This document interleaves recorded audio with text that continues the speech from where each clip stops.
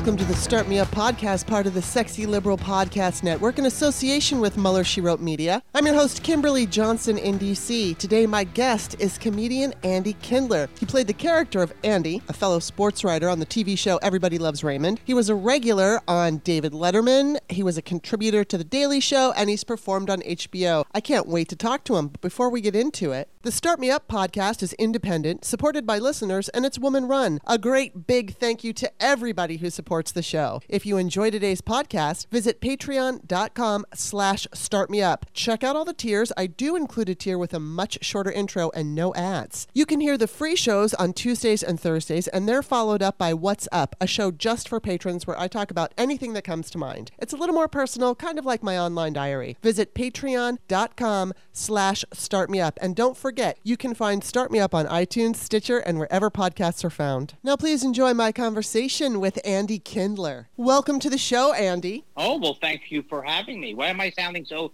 stilted? I'm so glad you're on the show because I've been wanting people who are, I don't know, uplifting or funny or something because the news is so fucking awful. So I'm just so happy to have you here. My pleasure. Okay, let's get right into it. I know, like I said in the intro, you were on Everybody Loves Raymond, which, by the way, I used to watch that. Duh, everybody did. And you wrote for The Daily Show. You've been on David Letterman. Wait. I was on The Daily Show. Oh, you were on The Daily Show. Did you write for The Daily Show? I was fired from The Daily Show. You were fired? Why? Because they said the actual reason was, well, you're in L.A., Andy, and we're here in New York. You know, I was doing it by satellite. Uh-huh. They said, well, we're here by New York, Andy, and you're in L.A. I said, oh, I didn't even think of that. It's impossible. Oh, my God.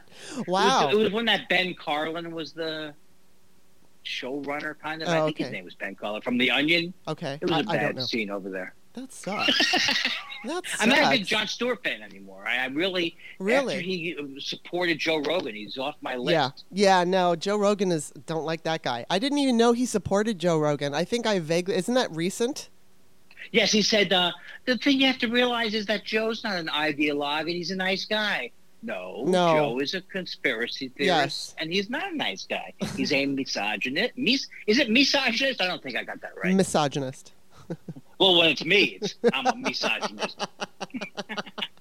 Wow. Well, and then you were also on David Letterman, which I want to ask you about in a little bit.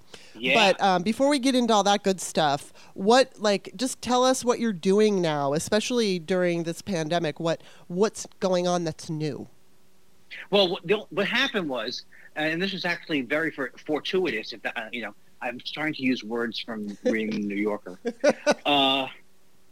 And that would not be a word that would be a special word for them. Because I didn't know what that was going. I knew what that meant going in. Yeah. So what happened was in 2013, I recorded this live. I loved Mitch Hedberg, and so I got into my mind that I really wanted to do a audio only album. So I recorded in 2013, but because I have OCD, I really have it, I'm not kidding, and ADHD, I never released it because I kept wanting to release it as a physical album. Uh-huh. So when the pandemic hit, I all of a sudden knew, okay, you may never release this now. And also I really could see it, that I never wanted a future thing in a club where someone comes up with a diseased paper copy of your thing, you know what I mean? Right. A diseased CD, and wanting you to sign it, and they're not sniveling, but they're sniffling, right? Yeah. So I did it. It forced me to put it out, and I couldn't be happy. It's called Hence the Humor, and it's just available on video download.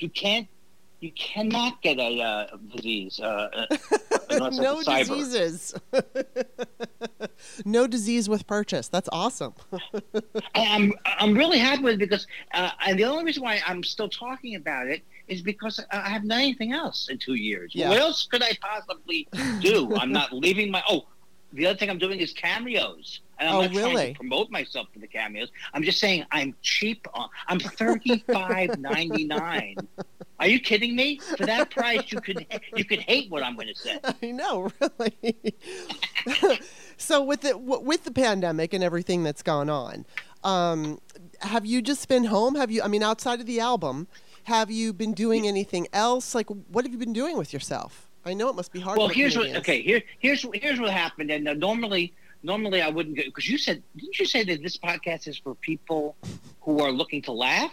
I'm looking to laugh. I'm looking to laugh. Yes, you're making me laugh. Okay, then I won't tell you what happened then, for real. No, I will tell you what happened for real, because it's been 2 years.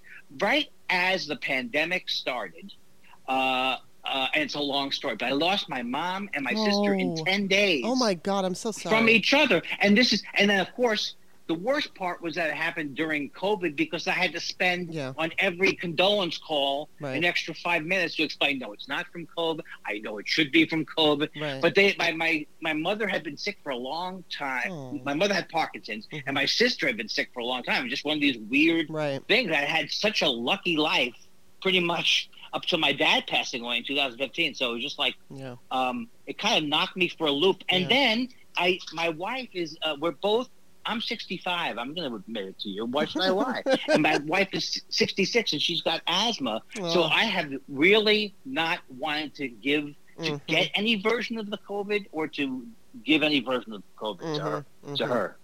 Understandable. Yeah, absolutely. I've been extremely cautious, and I'm worried because my mother's birthday is today. She's 75. And I think we're going to go to a restaurant. She wants to go to a restaurant on Saturday night. I have not been to a restaurant. My boyfriend, Bob Suska, he's been to a restaurant a couple times with his dad. But where my mother lives, the county where she lives, I've been checking the COVID cases per day, and it's been in the teens. And we're all, like, vaccinated and boosted, so fingers crossed. What does the teens mean? That's the thing I'm confused about. See, I'm in a weird situation too, because I've canceled every single thing on the road. I was supposed to go to Moon Tower, which is a really great festival in Austin, but I'm not going to go because I still don't feel I can leave yet. And then there's a big festival in July, so that's where I'm thinking of going, but I still don't know how I'm going to do it. Well, I just check. What I do is I say new COVID cases, and then I just enter the county where I live. And it means, on Google, and it's usually the New York Times that you get, their chart or whatever it is. And so, like my daily average for my county, which is bigger than my mother's county, is probably around 45 new cases per day. Her county is maybe 15 or 16. There was even like a day where it was 9. So I'm just kind of hopeful. And, for what it's worth, and I've been telling people this, and maybe I shouldn't, but please don't hold out any of this. Why would you hold out the information that you would give Bob and your good friends, but not me? Okay, so they have not yet approved a second booster. I think they might have approved it for or maybe they might have approved it for people 65 and older, and I'm not sure. So you might already qualify legally. But for me, who I'm going to be 54 in July, I am not yet. You young kid. I know, I'm so young. I have not yet qualified, but I'll tell you that they're going to give it to you if you want it anyway, and they don't even ask questions. So, I called my grocery store, and I said, hey, because, the pharmacy part, I'm like, hey, I'm immunocompromised, which I'm not, but I said, I'm immunocompromised. I don't have any proof of that, but can I come in and get a second booster anyway? And they're like, sure, come in. Just like you sign a waiver. But I feel like, okay, if anyone's afraid of signing the waiver, what are they going to do? Chase you down and take you to jail because you said you were immunocompromised? And also, I know they're going to approve it. Pfizer CEO is like, okay, we're going to need another one, and we're going to send it out to independents, and they're going to agree with me. And I think Moderna is now looking for another booster shot. So if you want it, I'm just saying it's not hard to get. No, I'm totally with you, because I've been paying attention like that, but I didn't pay attention because my wife looked through the regular channels. Yeah. But now we'll call Vinny, and Vinny will call Eddie, and Eddie will call someone who has a jacket. This is the weird part, though. They open their jacket, and they have on the left side, they've got pneumonia shots. Exactly. On the right side. And it's legit, because it says totally legit on his pin. That's how you know. I would name my company. It's legit. It's legit. Come on, people. Oh, my God. Yeah, I have not gotten my second booster. I got my first booster on November 4th, and I'm just going to kind of give it a few, I don't know, weeks or two. So fingers crossed that we can all go to the restaurant and not get sick. So hopefully. But anyway, you know what I wanted to ask you? That's what I'm hoping for, too. Yeah, we're all hoping for that. Okay, so I saw a tweet that you did the other day about licorice pizza, and Bob and I just watched it on Saturday, and you didn't like it, so I want to talk about it. So what did you think of it? Well, the thing about it was that I just didn't really. Well, here's the thing. I have to say, going in, I'm not a huge PTA fan, right? Only because I loved Boogie Nights. Me too. Me too. Yeah. I even loved Magnolia the first time I saw it, but then people say that gets less like that when you watch him more. But he's very pretentious, and he's very, it's like I can sense that he's, I don't know, something about him writing this script, and I would not write as a 15-year-old kid now, or as a 25-year-old woman, or as I could barely write for myself. But he's got this he's a mad scientist, and I just didn't think there was anything made sense. We learned not, and I actually liked Haim a lot. That band, right? It's a good band. Yeah. So I wasn't anti-Haim, right? But it was like you learned nothing about her, you learned nothing about anybody, and just seemed like a lot of teens running. Oh my God, that's exactly what it was.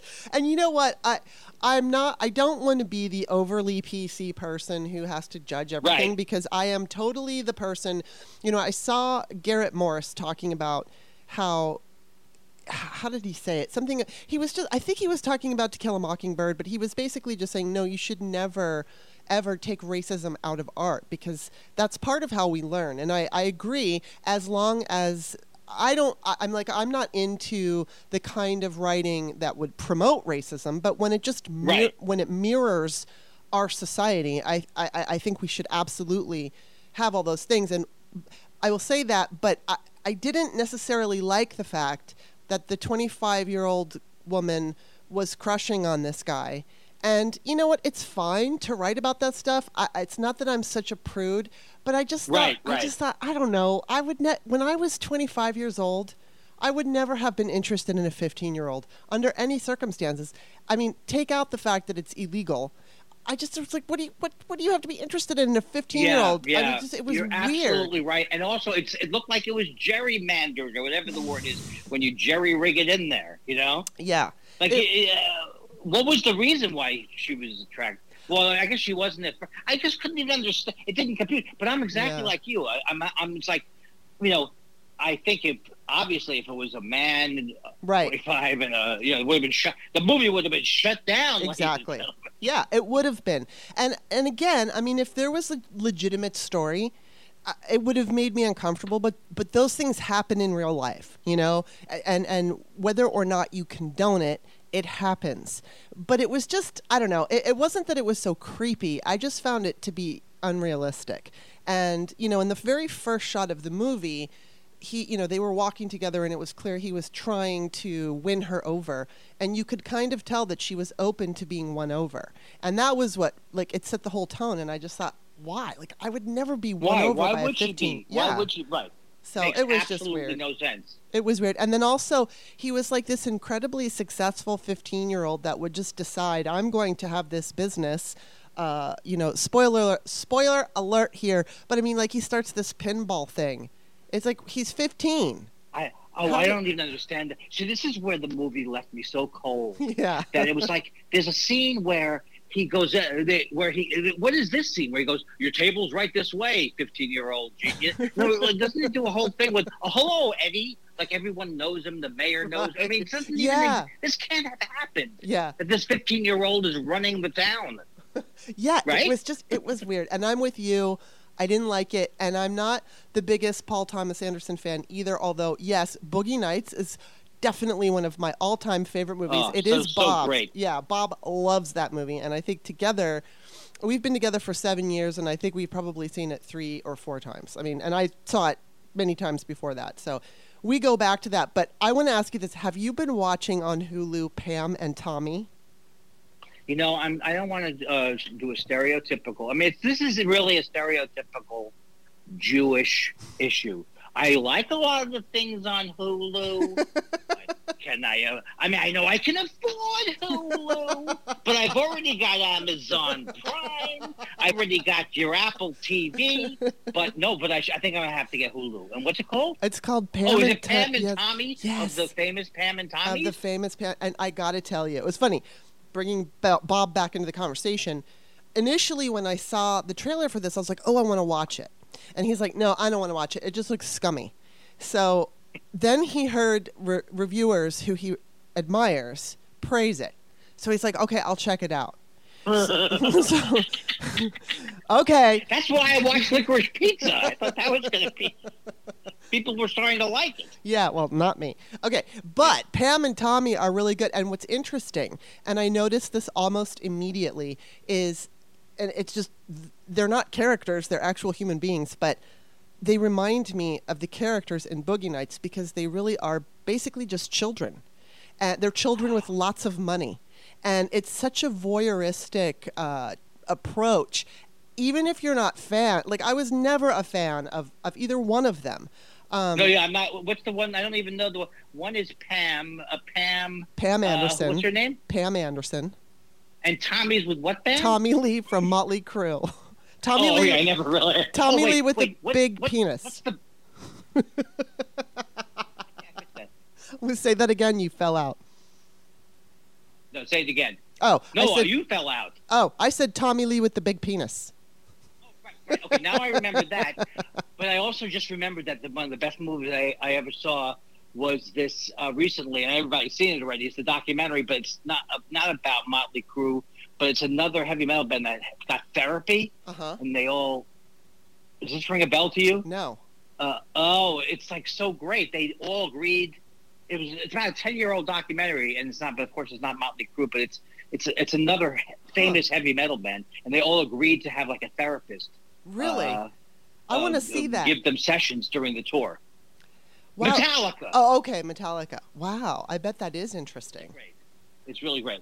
But watch every Real Housewives in the world. I mean, it's like not every Real Housewives, but I'm not against watching trash TV. But you're saying it's actually good TV. It's actually because it's showing what's happening. Yeah, and it's total Cheetos. Like I call it Cheetos because it's like there's comfort food and then there's like eating Cheetos. And to me, it's Cheetos TV. But it's very interesting. And again, it's like the Pam and Tommy, they just act like kids. And it's so funny because they got married like 3 seconds after they met. And then there's the scene, where they're sitting on the plane. Because I guess they married in Vegas. I don't even remember. But either way, they get married. And so they're married. And Tommy looks at him and he's like, "So what's your favorite movie? What's your favorite food?" Like, they don't even know each other. But the best, and I'm going to give a total spoiler. But I'm hoping that this spoiler is going to intrigue you enough. I'm already jotting it down. So go ahead. There is this scene, like full frontal, everything. On show number 2, it's a miniseries. So on the episode number 2, there is this scene where Tommy Lee is arguing with his penis, and his penis is animated, and it's kind of looking up at him, and we're having an argument, and it's fucking brilliant. It is so funny. And I was like watching it with my jaw on the floor. And then later that night, Bob and I went to bed, and we're laying in bed, and all of a sudden out of the blue, I just like start laughing really loud, and he's like, "What?" And I said, I just had the image of like Tommy Lee watching this show and coming upon the scene and seeing himself talking to his own dick, and it just made me laugh so hard. Oh my God. It's very entertaining, and it is very voyeuristic. And I will say, even though I think they're both skanky, I do not believe that Pamela Anderson is the one who was hurt, because this is all about when they got the sex tape.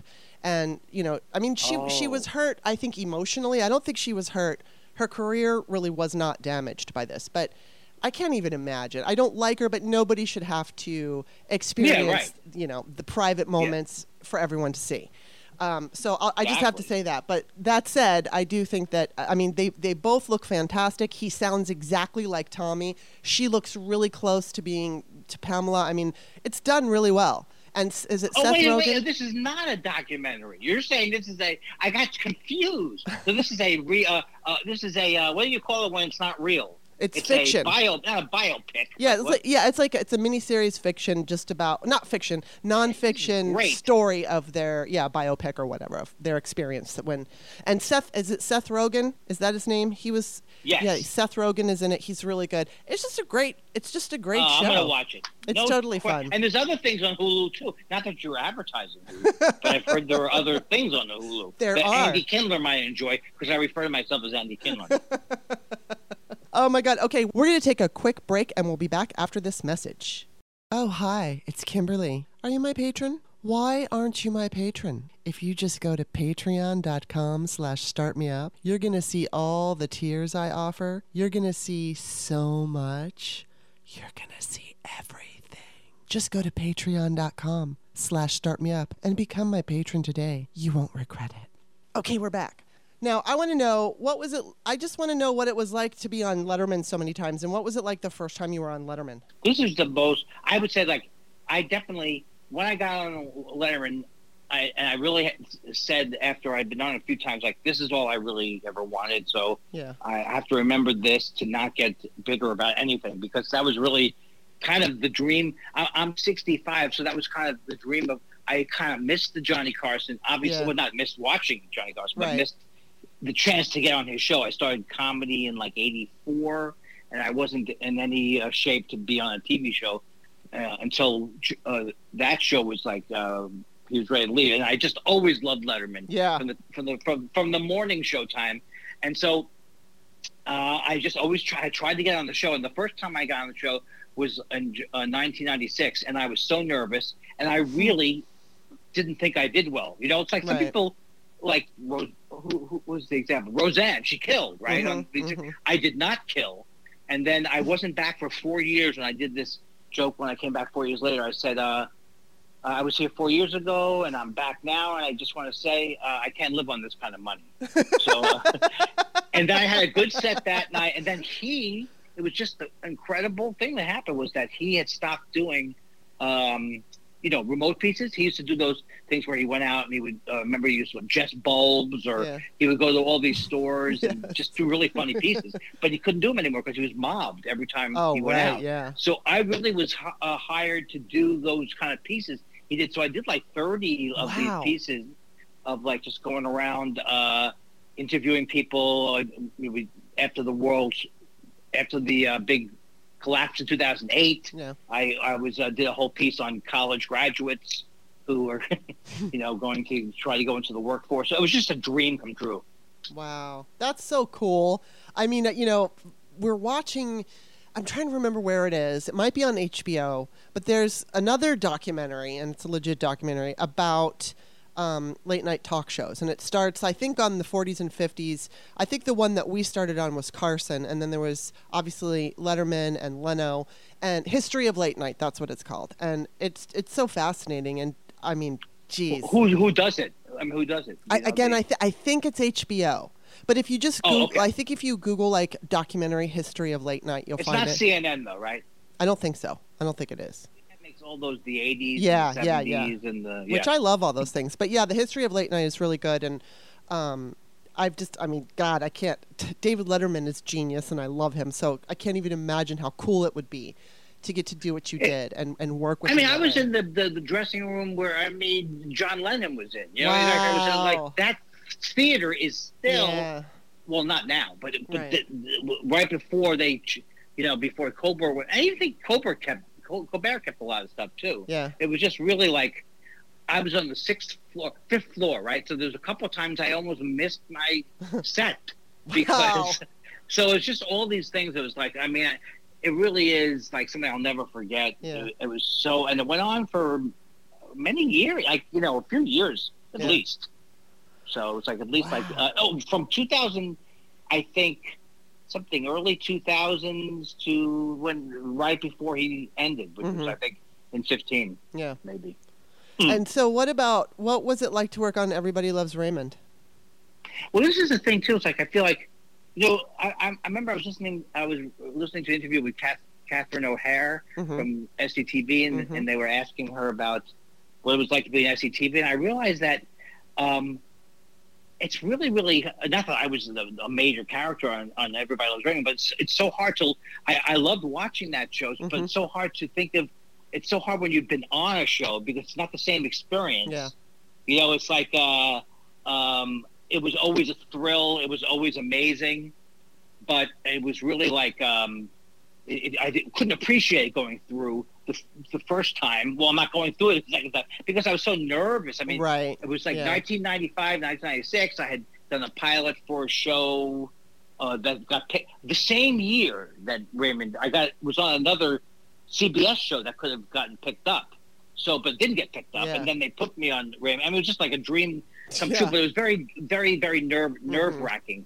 It was at the beginning for sure, but then I got to be very comfortable acting like with the studio audience. Yeah, it's kind of fun. Yeah, definitely. I mean, I used to be an actor, so I've done plays and things like that. I never was on I mean, I was on television shows, but not as, as an extra. And so, but it was funny, I was on Mad About You, and they hired me as a bit part or a bit player or for a bit part or something like that, which is basically such a minuscule upgrade from an extra.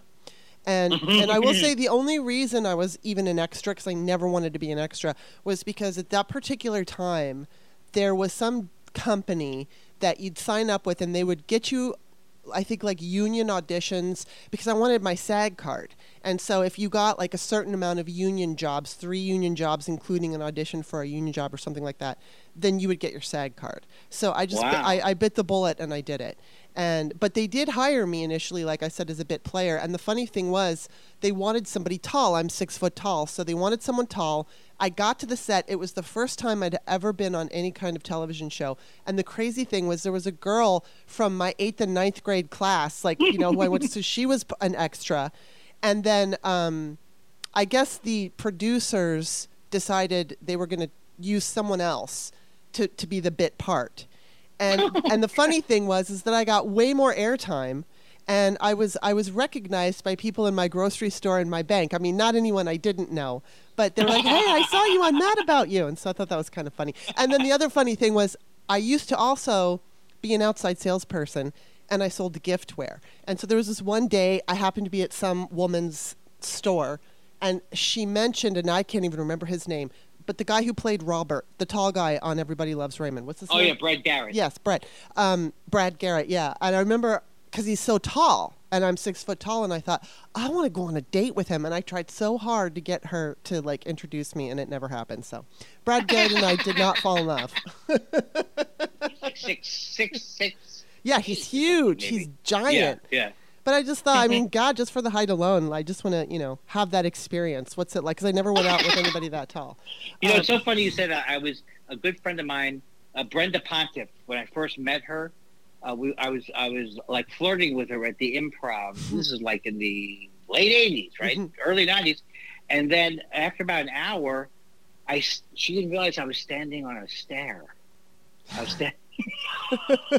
I'm 5'5.5", or as my friend called me, Cinco de Mayo, and she's around 6 feet tall. And it was literally, she was like giving me some good vibes until she saw me shrink. Literally shrink.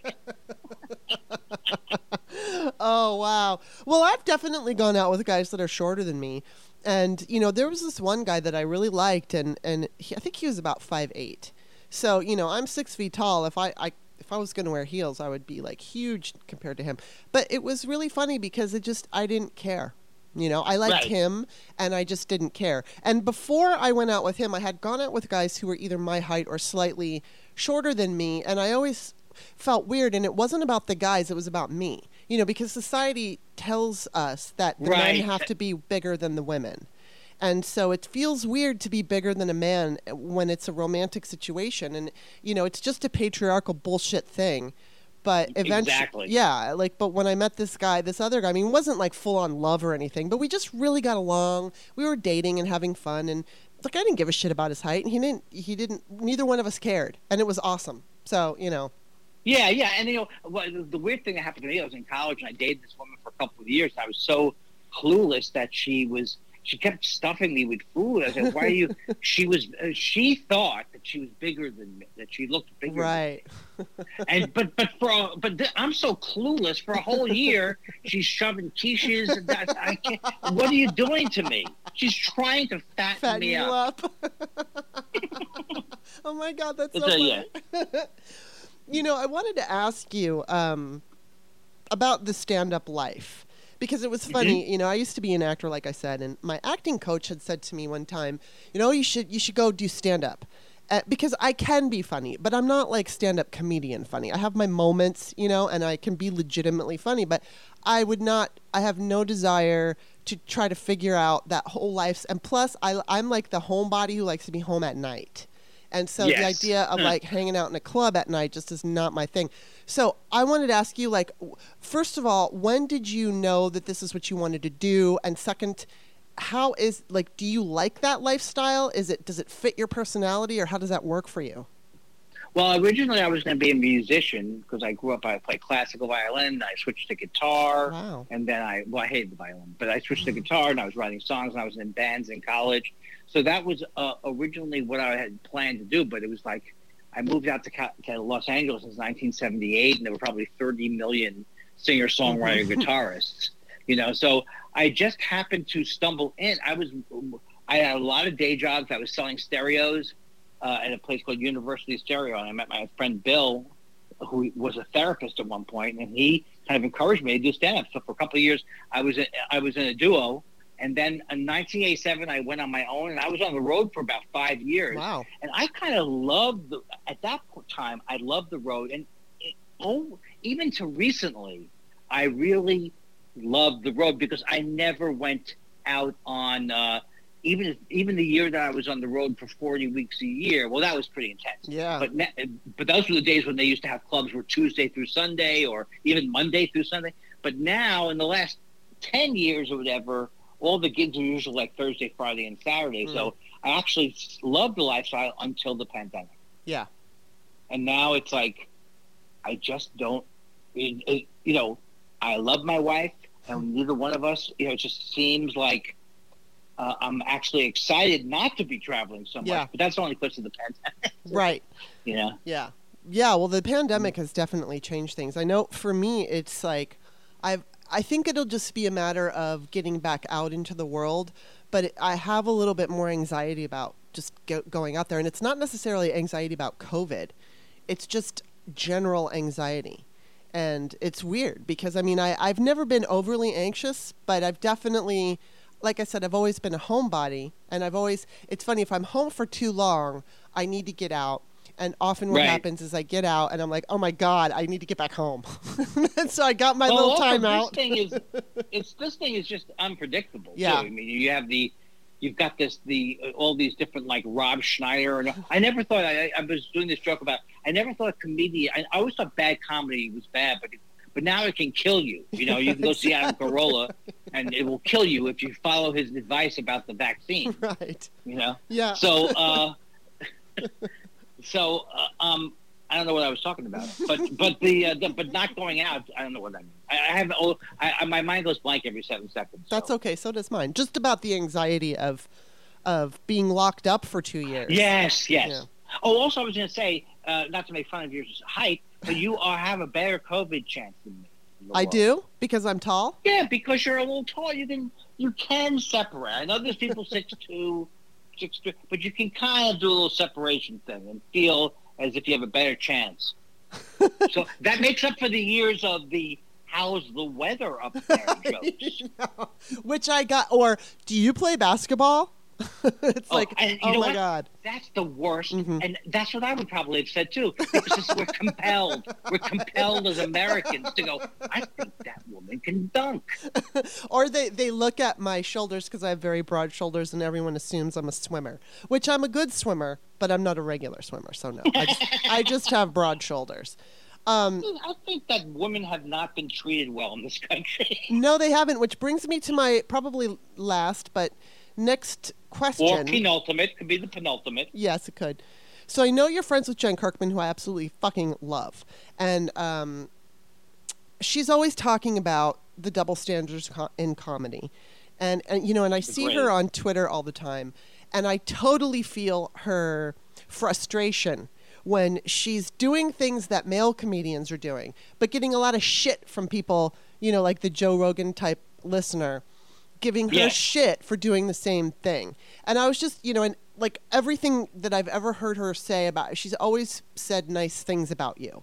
And I'm just wondering, as a male in that industry, because it really is a huge, huge, huge boys club, do you see it like changing? Do you think it's getting better? What do you think that could happen to make it easier for female comedians? Because I know it's really fucking hard. I think it's definitely, here's how it's better. When I started comedy, Ellen DeGeneres could not say that she was gay. Rosie O'Donnell, and very few men. I think it was even more like men were even more scared. Not just, I think everybody was scared who was gay. But, so, and then people didn't even talk about, and then there was so much homophobia and so much horrible comedy in the 80s. So I think now is the greatest opportunity. Yeah, it was just terrible. Now I think it's the greatest atmosphere that's ever been. So I really do think it's tremendous breakthrough. It's like, if you were a black comic in the early 80s, someone's go, I know what you people are thinking. You have to comment that you're black and on stage because it was such a white dominant and also a white dominated profession, and then making fun of anything that's urban or defining it as urban. So I think it's broke, but I think for women it's even more insidious because I think people, their anger about my sister, she passed away. I told you that. My sister, I was was an educator for so many years. She's just a brilliant teacher, and she also I grew up with her, and I remember, and I was very mad at my mom and dad because they were pressuring her. She was on a 900 calorie a day diet when she was 12 years old. So I saw firsthand how this country is so prejudiced about weight and all these things, and so I think it's still has to be horribly hard for a woman because I kind of hate people like Ricky Gervais. But one of the things Ricky Gervais does is always go, "Hey, I make fun of the way I look, so why can't I make fun of the way women look?" Or it's like, no, it's not the same thing. It's not. No, it isn't. It's not the same thing. So I think it's always difficult. There's been progress, but I don't know if you realize this, but just a couple of years ago, Trump was president. Trump. So we all could. So it's like we're getting better, but we could all go over a cliff. Yeah, that's true. That's true. But it's funny. I mean, they've got that story, that famous story that John Belushi said women aren't funny, and obviously that's just complete bullshit. I mean, the women on the show with him were hysterically funny, and it's just a stupid thing to say. It just looks. How about Hitchens? How about Hitchens said it? Christopher Hitchens said it 10 years ago. Yeah. I mean, it's the same thing. Here's the thing. I'm learning from being involved in political stuff that everything is a cover for, not everything, but many things are a cover for white supremacy. Yes. So this thing about trans people, this is about another way to say you are an other. And so it's going on forever. Mm-hmm. Yeah, it's so fucking boring, but it's still happening. And, it's like, I always like to point out, I'm Gen X. When I was in my 20s, 30s, whatever, especially my 20s, I just had a natural assumption that by this time there would be black women presidents or Asian women presidents or, just diverse. I figured we'd have a very diverse group of ex-presidents by this time, and it just obviously hasn't happened, and I think the world is going insane. Yeah, I know. There's as Mary Trump will say, she was the most qualified person in the history of the country to be president. What happened to Hillary is it's like we should be in her second term now, right? Right. Yeah, absolutely. So I do think it's still a crisis. Yeah, it's a crisis, and I hope that you could sneak a lot of anti-women stuff in there in the guise of it's not anti-women. Yeah, And I see it all the time. And, you don't, it's funny because if you point stuff out on Twitter or if you point stuff out on social media, people, they still have the automatic assumption that you hate men. And it's like, no, I hate patriarchy. I don't hate men. Why do I have to explain this every 5 seconds? Because you're on Twitter. It's only because you're on Twitter. There's no I'm trying nuance. to limit the replies to only people who follow me. I know. It's just pretty sad. And they still don't get it. But, I will say this. When I started out as a big mouth feminist online, which was around 2012, I can definitely say that I see a more positive difference now in the response. Yes. Like, I see more men who are just, like, finally getting it. Like, oh, it's not all men. I mean, you still have to say not all men, but it's, because there's a thing of, like, white women voted for Trump. Whenever I see this, I don't freak out and scream, I didn't vote for Trump. Not all white. I mean, obviously not all white women. But as a block, white women voted conservative, and so I accept that. And so I see more and more men accepting, that there is a group that, of men, whether they're liberal or most of them are conservative, but, or Republican. But it's like there's still sexism. And my eyes have been opened because talking about that weight thing, my whole life I've been, oh my God, the battle with my weight. So, and it's just more like the battle with body hatred. Right. I've been going through now. See, I forgot. I went off on a tangent and I completely forgot what I was talking about. But I think the bottom line here is that I do see that things are changing. Like you're talking about in the comedy world, it's changing. It's slow. I think it's changing here too. And I guess that gives me hope because, we're looking at that spectacle yesterday, the last several days of what the Republicans have done and said to Ketanji Brown Jackson. Unbelievable. Yeah. I mean, just horrifying. Yeah. It's like really, if Tom Cotton had a hood on, it would make more sense. These guys are Klan. They're white. Cruz and Cotton, and who's the third one? Oh, that Josh Hawley. Yeah, Josh Hawley. Fucking jerk. His hair, he's got a little at the front. He's trying to have a little. Look at me, I'm an okay guy. I got my hair going up like that. I got a little thing in the front. I'm fun. I know. I'm cool. And I love insurrectionists. I hate them so much. I hate them. I hate racists. I know. I'm starting. You know what? You told me years ago about them, and I'm starting to come around. These racists are really unpleasant people. They really are, and we have to do something about it. Well, I don't know. I think last question actually I'll ask you is how hopeful are you that we'll be able to get through this and Democrats will win in November? Like, where are you on that? I'm always rooting for the Democrats. I mean, I'm always like, I don't go into any of this stuff. Like I had all the problems with the Bernie people. I just want to say we have to come together. Right. And I think we will. I've been wrong before because I thought Hillary Clinton had won. That's what I thought was just. But anyway, the point is, I do think that it will happen. Yeah. I really do. But if I'm wrong, the other thing I'm worried about, or if I'm right, even the other thing I'm worried about is this Putin. I know with the nuclear thing. But I really am better as I've gotten older because I have severe OCD. Like I used to think I hit somebody in my car and then I would agonize about it for weeks. I don't worry as much about things I can't control anymore. Yeah. It's a good thing. Yeah, because, and I think with the Putin situation, even though it's fucking awful and people are dying and he's just cruel as can be, I don't think he's going to be able to do this much longer. No, and I can't imagine that China would decide in its own interest to, there is no benefit for China to help Putin.